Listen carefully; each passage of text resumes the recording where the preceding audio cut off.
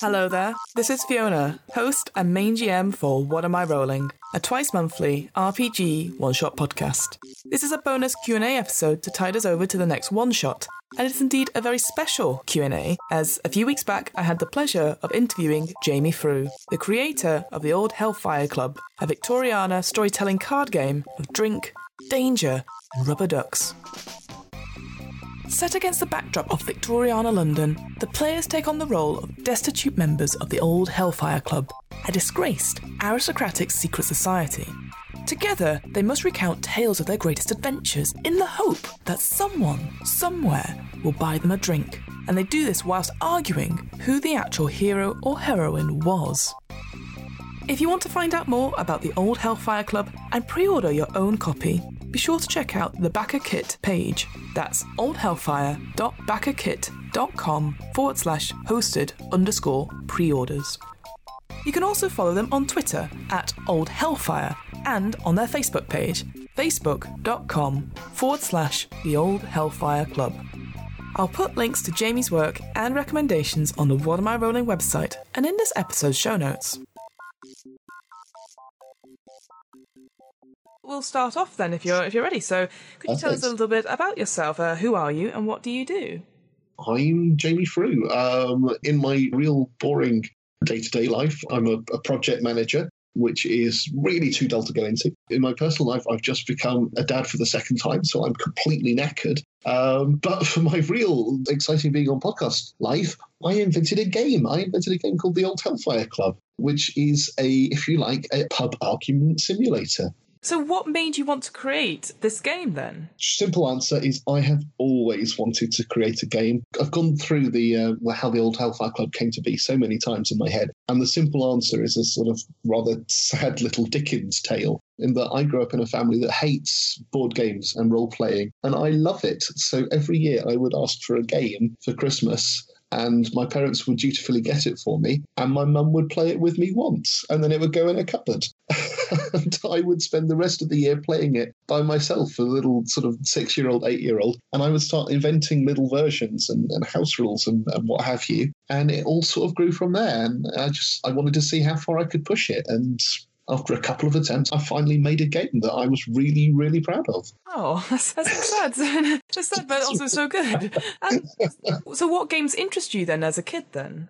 As a kid, I had access to Toys R Us, so I had really a very basic access to gaming. So anything that was sort of vaguely unusual that you wouldn't find in a grandparent's cupboard, I probably didn't have. So I had things like Monopoly and Risk, and that's really where my love started. I have an embarrassingly large number of editions of Risk, probably about 6 different ones, including one set in the future and one set in the ancient world. And whilst I completely recognise it's a bad game, I love it. I love the thing. Well, what's it about Risk that attracts you to it then? Because, like I said, I've only played the base version myself. But to have all these different versions of it, there must be, what is it that appeals to you? It's megalomania. It's really simple. It's being able to plan out and conquer the world, and every once in a while you did it. In fact, I never won a game of Risk until I was at university. So even playing against myself, but that was largely because I used to get tired. But it's just that world that you can get lost in. And I think that's ultimately what drew me on to role-playing and storytelling, just because you can create that world. Tell us a bit more about Old Hellfire Club then. What makes it stand out from other storytelling games and other card games that are out there?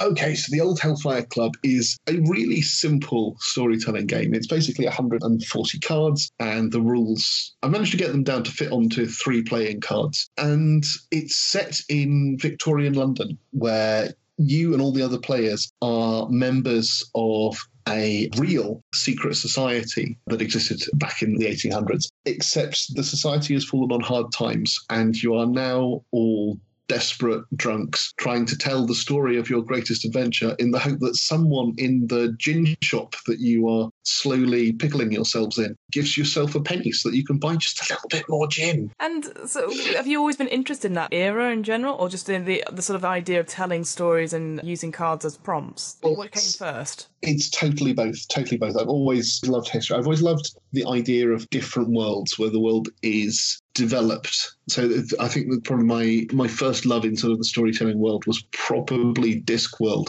just because of the sheer level of depth that Terry Pratchett put into developing the world, and that it was consistent across God knows how many dozens of stories. I just loved that. And it's probably, if I'm true, that if one came slightly before the other, it was the telling stories. And that was why the Victorian era was just such a beautiful place to try and set a game, because it's a world where everything is stretched to the extremes and nothing really makes sense. People are trying out new things and getting things terribly wrong. It's a world of massive ethical grey areas which you can play around in. It makes for such a rich place. Can you tell us the process of how you got the game to where it is now? So, how do you go from sort of this idea of creating a game like this to sort of the final product?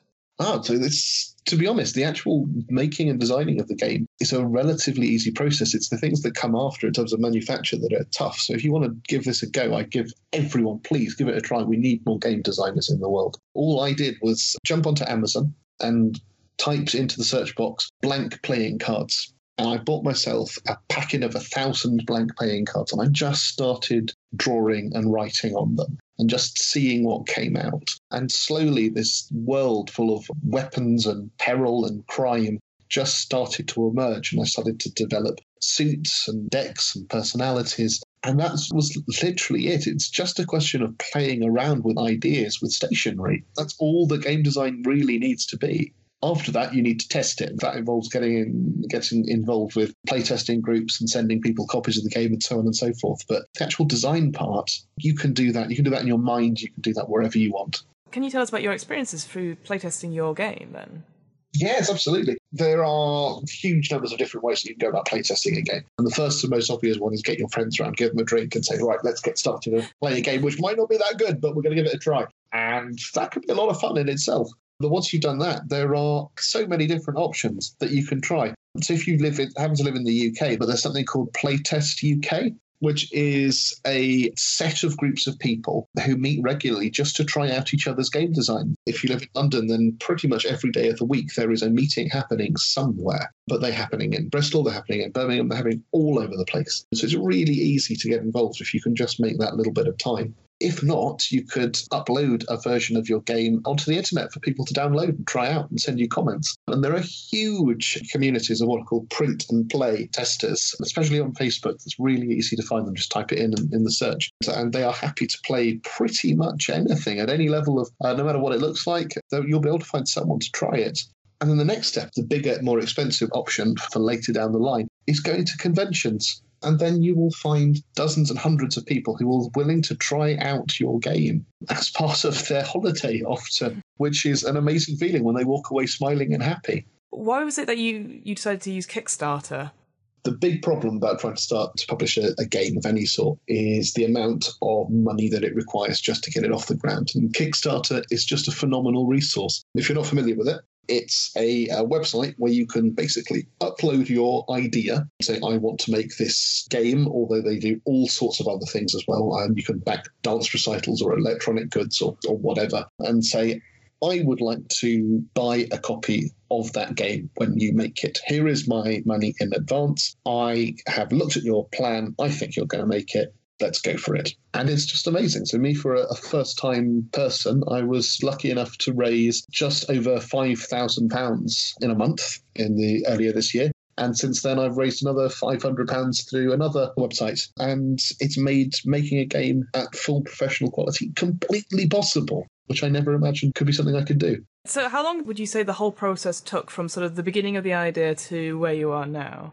Oh, this is the scary bit. I probably came up with the game in, I think it was 2016. And then I worked on mainly the graphics until about 2018. And then I took it to various playtesting groups and then to a convention called UK Games Expo, which is the third largest games expo in the world, because I don't like doing things by halves. I showed it to 22,000 people. Or at least I put it in front of 22,000 people. Just after that, I announced that I was going to do the Kickstarter in April this year. So just about 2 and a bit years. to go from sort of a very small idea, perhaps, and then just to follow it all the way through to now, that's an incredible achievement. I'm very proud of it. Understandably so, that's good. What would you say are the best ingredients for a good story in Old Hellfire Club? So the first thing when playing an Old Fire Club that you need to be comfortable with is that you basically have no control over the story that is going to happen. As part of playing the story, you are going to be given a hand of cards, and you're going to have to force the things that are in the cards that you've been dealt into the story somehow. So it is very quickly going to become total chaos. The first thing you need to do is be okay with that. And to be honest, with a couple of drinks, that's really easy to do. The second thing I would say is it's probably confidence, which is a difficult thing to be saying because people often, I find that when they don't want to become involved in storytelling or role-playing, it's because they don't feel confident enough. And the thing that I would say to people is that confidence comes. It just involves being comfortable in an environment. And if all you're doing is sitting around with your friends, having a conversation in which you tell a story about something that happened, that's all you're doing in this game. All you're doing is sitting around telling jokes with your friends. So that's all you need. That's really all you need. Picking up what you said about confidence, I completely agree. What I try and do with this podcast is obviously trying to induce new people into not only playing games, but having a go at sort of GMing or DMing any one-shots, because that's what I started doing. I used to be piles of books around me and go, well, no one's going to run these for me. I might as well run them myself. And at first, I was obviously very nervous and worried. Eventually, I think that, you get that confidence. But it's interesting with something as simple as, like you said, telling a story, but not knowing how it's going to end or what's going to happen in it. Some people get really nervous about it, and they worry that they're going to do it wrong or say something wrong. And I don't think that's true at all. In a way, it's a bit like improvisation. It's sort of the yes and rules. Like, you just got to go with it and commit to it 100% and just believe what you're saying. You were saying before in our sort of email exchange that you've only recently come into actual role-playing games yourself. So what was that experience like in terms of confidence, I guess I'm trying to ask, is how was it experiencing something new compared to, say, something like telling a story compared to role-playing game? So I suppose I differ from you a little bit in that I'm part of this new generation that started role-playing after things like Critical Role started up and the whole world has seen how an RPG can be run. Through those mediums and podcasts, I've had a really good baptism into all the different ways that you can try out different bits of this hobby. The caveat to that, of course, is that because people like you exist who do this so well, it also becomes a little scary because you think, oh my God, I've got to try and live up to these people who tell amazing and interesting stories.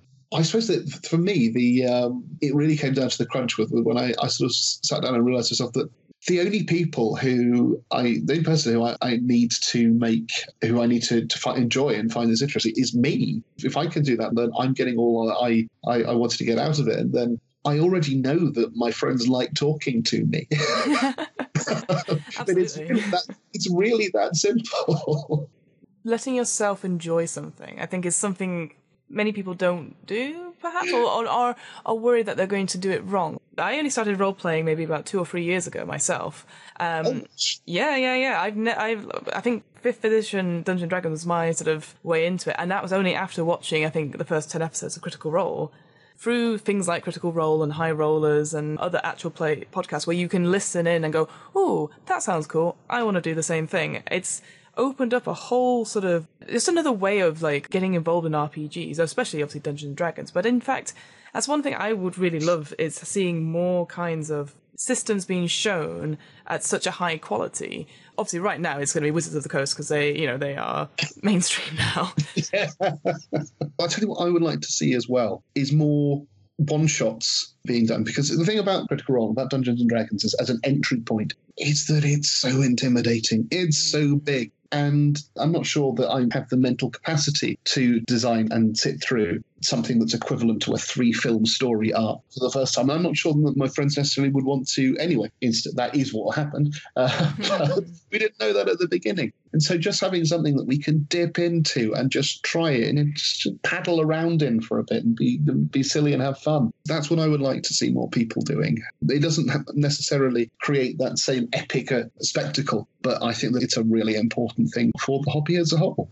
Actually, thinking about it, is that sort of, again, that idea that you see it's done in such a way online, and yeah, like you said, they have almost the extended versions of Lord of the Rings. Like, and every week, so I listen to the podcast versions of Critical Role, and each episode is like 3.5, 4 hours each week. Yes. That's like a Netflix box set. You know, I don't necessarily have time to sit down and watch it all or listen to it all in one sitting. Yeah, like you said, as soon as I go, oh gosh, I'm 10 episodes behind, I'll never catch up. It is kind of daunting. Whereas, like you said, if you watch or listen to a one-shot of something being done of an interesting concept, like currently I'm searching for tomorrow, I'm running a one-shot of Grant Howitt's Jason Statham's Big Vacation, which is... It's really exciting. I'm looking forward to it, but I've never watched any Jason Statham films, so I've been desperately I've downloaded Crank for later and all the Transporter movies. I've looked at the trailers and gone, those look really silly films. And of course, those are only like mid 2000s and stuff. But it's interesting. Again, there's only 1 or 2 run-throughs of that on YouTube that I can find easily. You say professional Twitch streamers, so they've got the cameras for it, they've got the audio for it.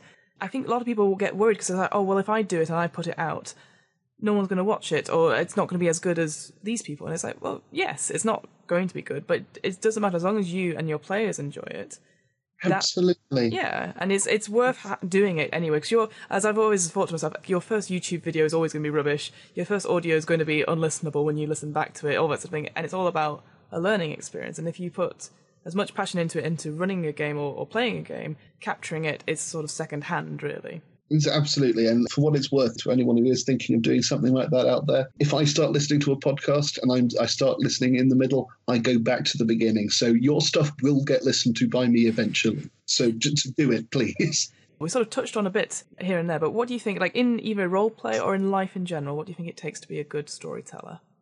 I think the first and most important thing, and probably the thing that I struggle with the most, is letting go and letting your other players do whatever they want. I'm a control freak. It's not to the point that sometimes it's not funny.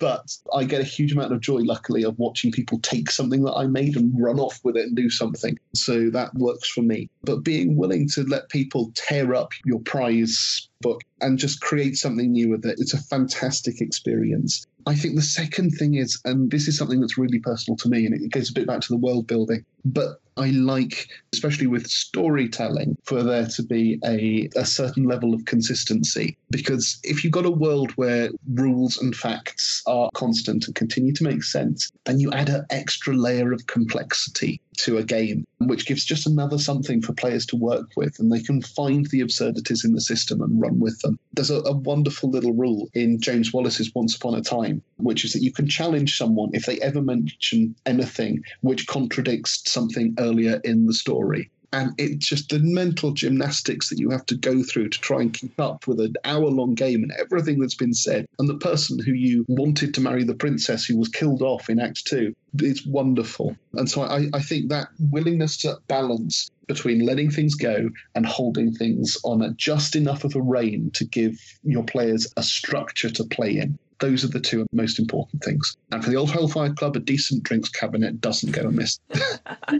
Fantastic. So what would you say are your favourite storytelling games or RPGs to play? Have you run any other RPGs at all? I've run a couple of really, really short ones. And I have to be totally honest, I do have a couple of really firm favourites. One that will be familiar to your listeners is Baron Munchausen. It's both a fantastic game and a fantastic book. Even if you don't know anyone who wants to play this game, get a copy of this book because it's beautifully written. So get it. And the other one, which might actually also be slightly familiar, is something called Sean Bean Quest. Have you heard of it? Oh, it's the sort of hack version of Goblin Quest, isn't it? Absolutely. Yeah. I love this. So Goblin Quest is, if you haven't listened to the earlier episodes, and if you haven't, you should, is goblins trying to take on a quest, as the name suggests, and dying in various different ways. Sean Bean Quest is exactly the same thing, except all of the players play a different version of Sean Bean from a different film or program that he's been in. So you'll just have a troupe of Sean Beans, of Boromirs and Sharps. It's just wonderful, and you should play it because it's, for me, it encapsulates the anarchy and stupidity that I've tried to put in the Old Hellfire Club, but it has Sean Bean, which is a good thing. Have you played the version where you also add in Mr. Bean? Oh no, but that sounds awesome. Oh. It's amazing. I'm gonna have to dig it out. I'm gonna get my friends to play. Now, there was sometime in the early 2000s, I had some friends who were really involved in role-play, and there was a competition, I think it was an annual competition at the time, to produce a one-page RPG which had to have a really unique feature to it. And they played a couple, but there was one that I desperately wanted to bring back, and I just can't find it, which is a caveman RPG in which none of the players are allowed to use language. They have to do the whole thing grunting. It would make a terrible podcast. I was going to say. I think you're given one-page sheet of grunts which do mean something. And then outside of that, it's all drawings and doing cave paintings with the sheets of paper that are in front of you to try and communicate what you're doing. And it just sounded amazing. I would love to do that. What is it about these RPGs that you've described that get it right for you? What is the sort of the key thing you're like, that's what I like about playing role-playing games? I think that the first thing is that I like anarchy. I like to have no idea where a game is going. And whilst I have enjoyed my first foray into traditional D&D, because the world is well-trodden, it's harder to make things that are surprising. And there's really shocking moments. And so I think that's definitely a part of it. The other part of it is that there's again coming back against the world, and it's something we didn't talk about. If I would have a dream RPG, the one that I would love to run or have run for me more than anything else, I don't know whether it will ever happen because nobody else seems to like this. It's Wraith the Oblivion. Wraith is one of the World of Darkness campaigns, and it's been retired for probably getting on for 15 years now, I think. And the idea is that all of the players are ghosts in the afterlife. And you sort of sit in the Western afterlife in a very, very general sense, but it's got its own the afterlife has its own unique civilization and rules and threats and so on. But you can travel to other continents, and there are afterlives based around the mythologies and religions of the other world. And it's just so deep in terms of the world, but so connected in terms of what reality is for us. It's based so thoroughly on things that people genuinely believe. There is a gap in the middle where there is so much room to play, and the sheer imagination that went into it. I think that's the thing that I'm gunning for. I like an imaginative setting, and I think Wraith just blows that away. It's because they've got a history that goes back all the way back to I think it goes to Black Death or maybe even beyond. And it's all linked into the other World of Darkness campaigns as well. There are ways to make them fit together. It is so intricate and so beautiful, and at the same time it's dark. And because it is so otherworldly and so different and so based in our world, but really not at the same time, it's a surprise. We've talked about it a little bit, but what would you say is sort of your main tips for anyone who wants to develop their own game? I know you sort of touched on it briefly before. Oh, that's a good question. I think that my first point is start small. It's really easy to start developing your own game, but you can end up putting a lot of effort into something that doesn't work. And I've done this many times because I've started with an amazing 3-act project. And I would say just start with a game that you've got and just create a house rule. Just that simple. Just say, right, okay, this is the way this normally runs. We're going to do it this way tonight. And if it doesn't work, we'll never do it again. And it just gives you a little bit of, an understanding of how to tinker with rules and what effects a rule change can have. And really importantly, it gives you experience of taking feedback, which for me is a difficult thing. I hope it's not just me. It's a really important part of the game creation process. And then take little steps. Once you've created a house rule, then why not reskin a game and just create a different environment or create a new setting for an RPG that you've got. That way you can start to understand how theme and rules work together and how it can be really awkward if they don't, and it can really pull people out of the setting. And then once you've done that, then again, next step up, go simple card game, go one-page RPG. I'm sure that actually that's a really tough thing to say because doing something small in many ways is a lot harder than doing something big because you've got so much less room for maneuver. But at the same time, you're making so much less of an investment. And that means that you can do it dozens of times. And once you've done it a couple of dozen times, you might be in the position that I was lucky to find myself in and have something that you were really proud of. And to be honest, I think if you go through that process, you deserve to be really proud of yourself because it can be tough. What plans do you have for the future? Do you have any other projects you're thinking about, or are you just going to continue on the old Hellfire train? Oh, I've got to never stop thinking about projects. The first one, keeping on the old Hellfire Club theme for the moment, is that because it's a storytelling game, we're constantly as you play the game, you're constantly creating adventures. So I'm in the early stages of working with some voice actors to turn those into audio dramas, a podcast based on the games that people create. We'll see how it all goes and so on, but there might come a point where you can create an adventure and send it in to us and we will act it out. So if you like this idea, get in touch, please, because help and support is always totally invaluable. And the second project that I'm sort of toying around with at the moment is that my artist for the Old Hellfire Club is a guy called Bryn Jones, who's absolutely amazing. He has a world that he's created called Black Rabbit. And it's this world, it's cyberpunk, it's a world where there have been massive nuclear explosions and bits of the world are just suddenly floating off into space. And we're looking at creating something in that world. So we'll just see what happens and see if that comes to anything. So where can we find out more about your work? And do you have any social media accounts or anything like that you can keep us updated with? Oh, absolutely. So social media couldn't be easier. If you just go to Twitter or Instagram and type in @OldHellfire, you'll find our accounts there. Or if you go to Facebook and type Old Hellfire as well, we are on there as well. But the one I would love to point you to, if you're in any way interested in the game, is our Backer Kit page, which is where you can buy a copy of the game. All you need to do is type Backer Kit Old Hellfire into Google and you will find it. And if you are in any way hesitant, there is a free print and play version of the game on Board Game Geek. Please do help yourself because it's out there for that reason and that reason alone. Thank you so much. It's been an absolute pleasure to talk to you, Jamie. I always love talking to people about games. So I've been so passionate about it. So thank you so much. Thank you so much for having me on. It's been wonderful. I'm hoping to do more of these special Q&A bonus episodes in future, including Q&As on the one-shots we've run here at What Am I Rolling. If you have a question you would like to send in, or a submission for help, my fictional RPG character is having difficulties, please send them along to our email address. That's whatamirollingpodcast@gmail.com. And that's it. Great. See you next time.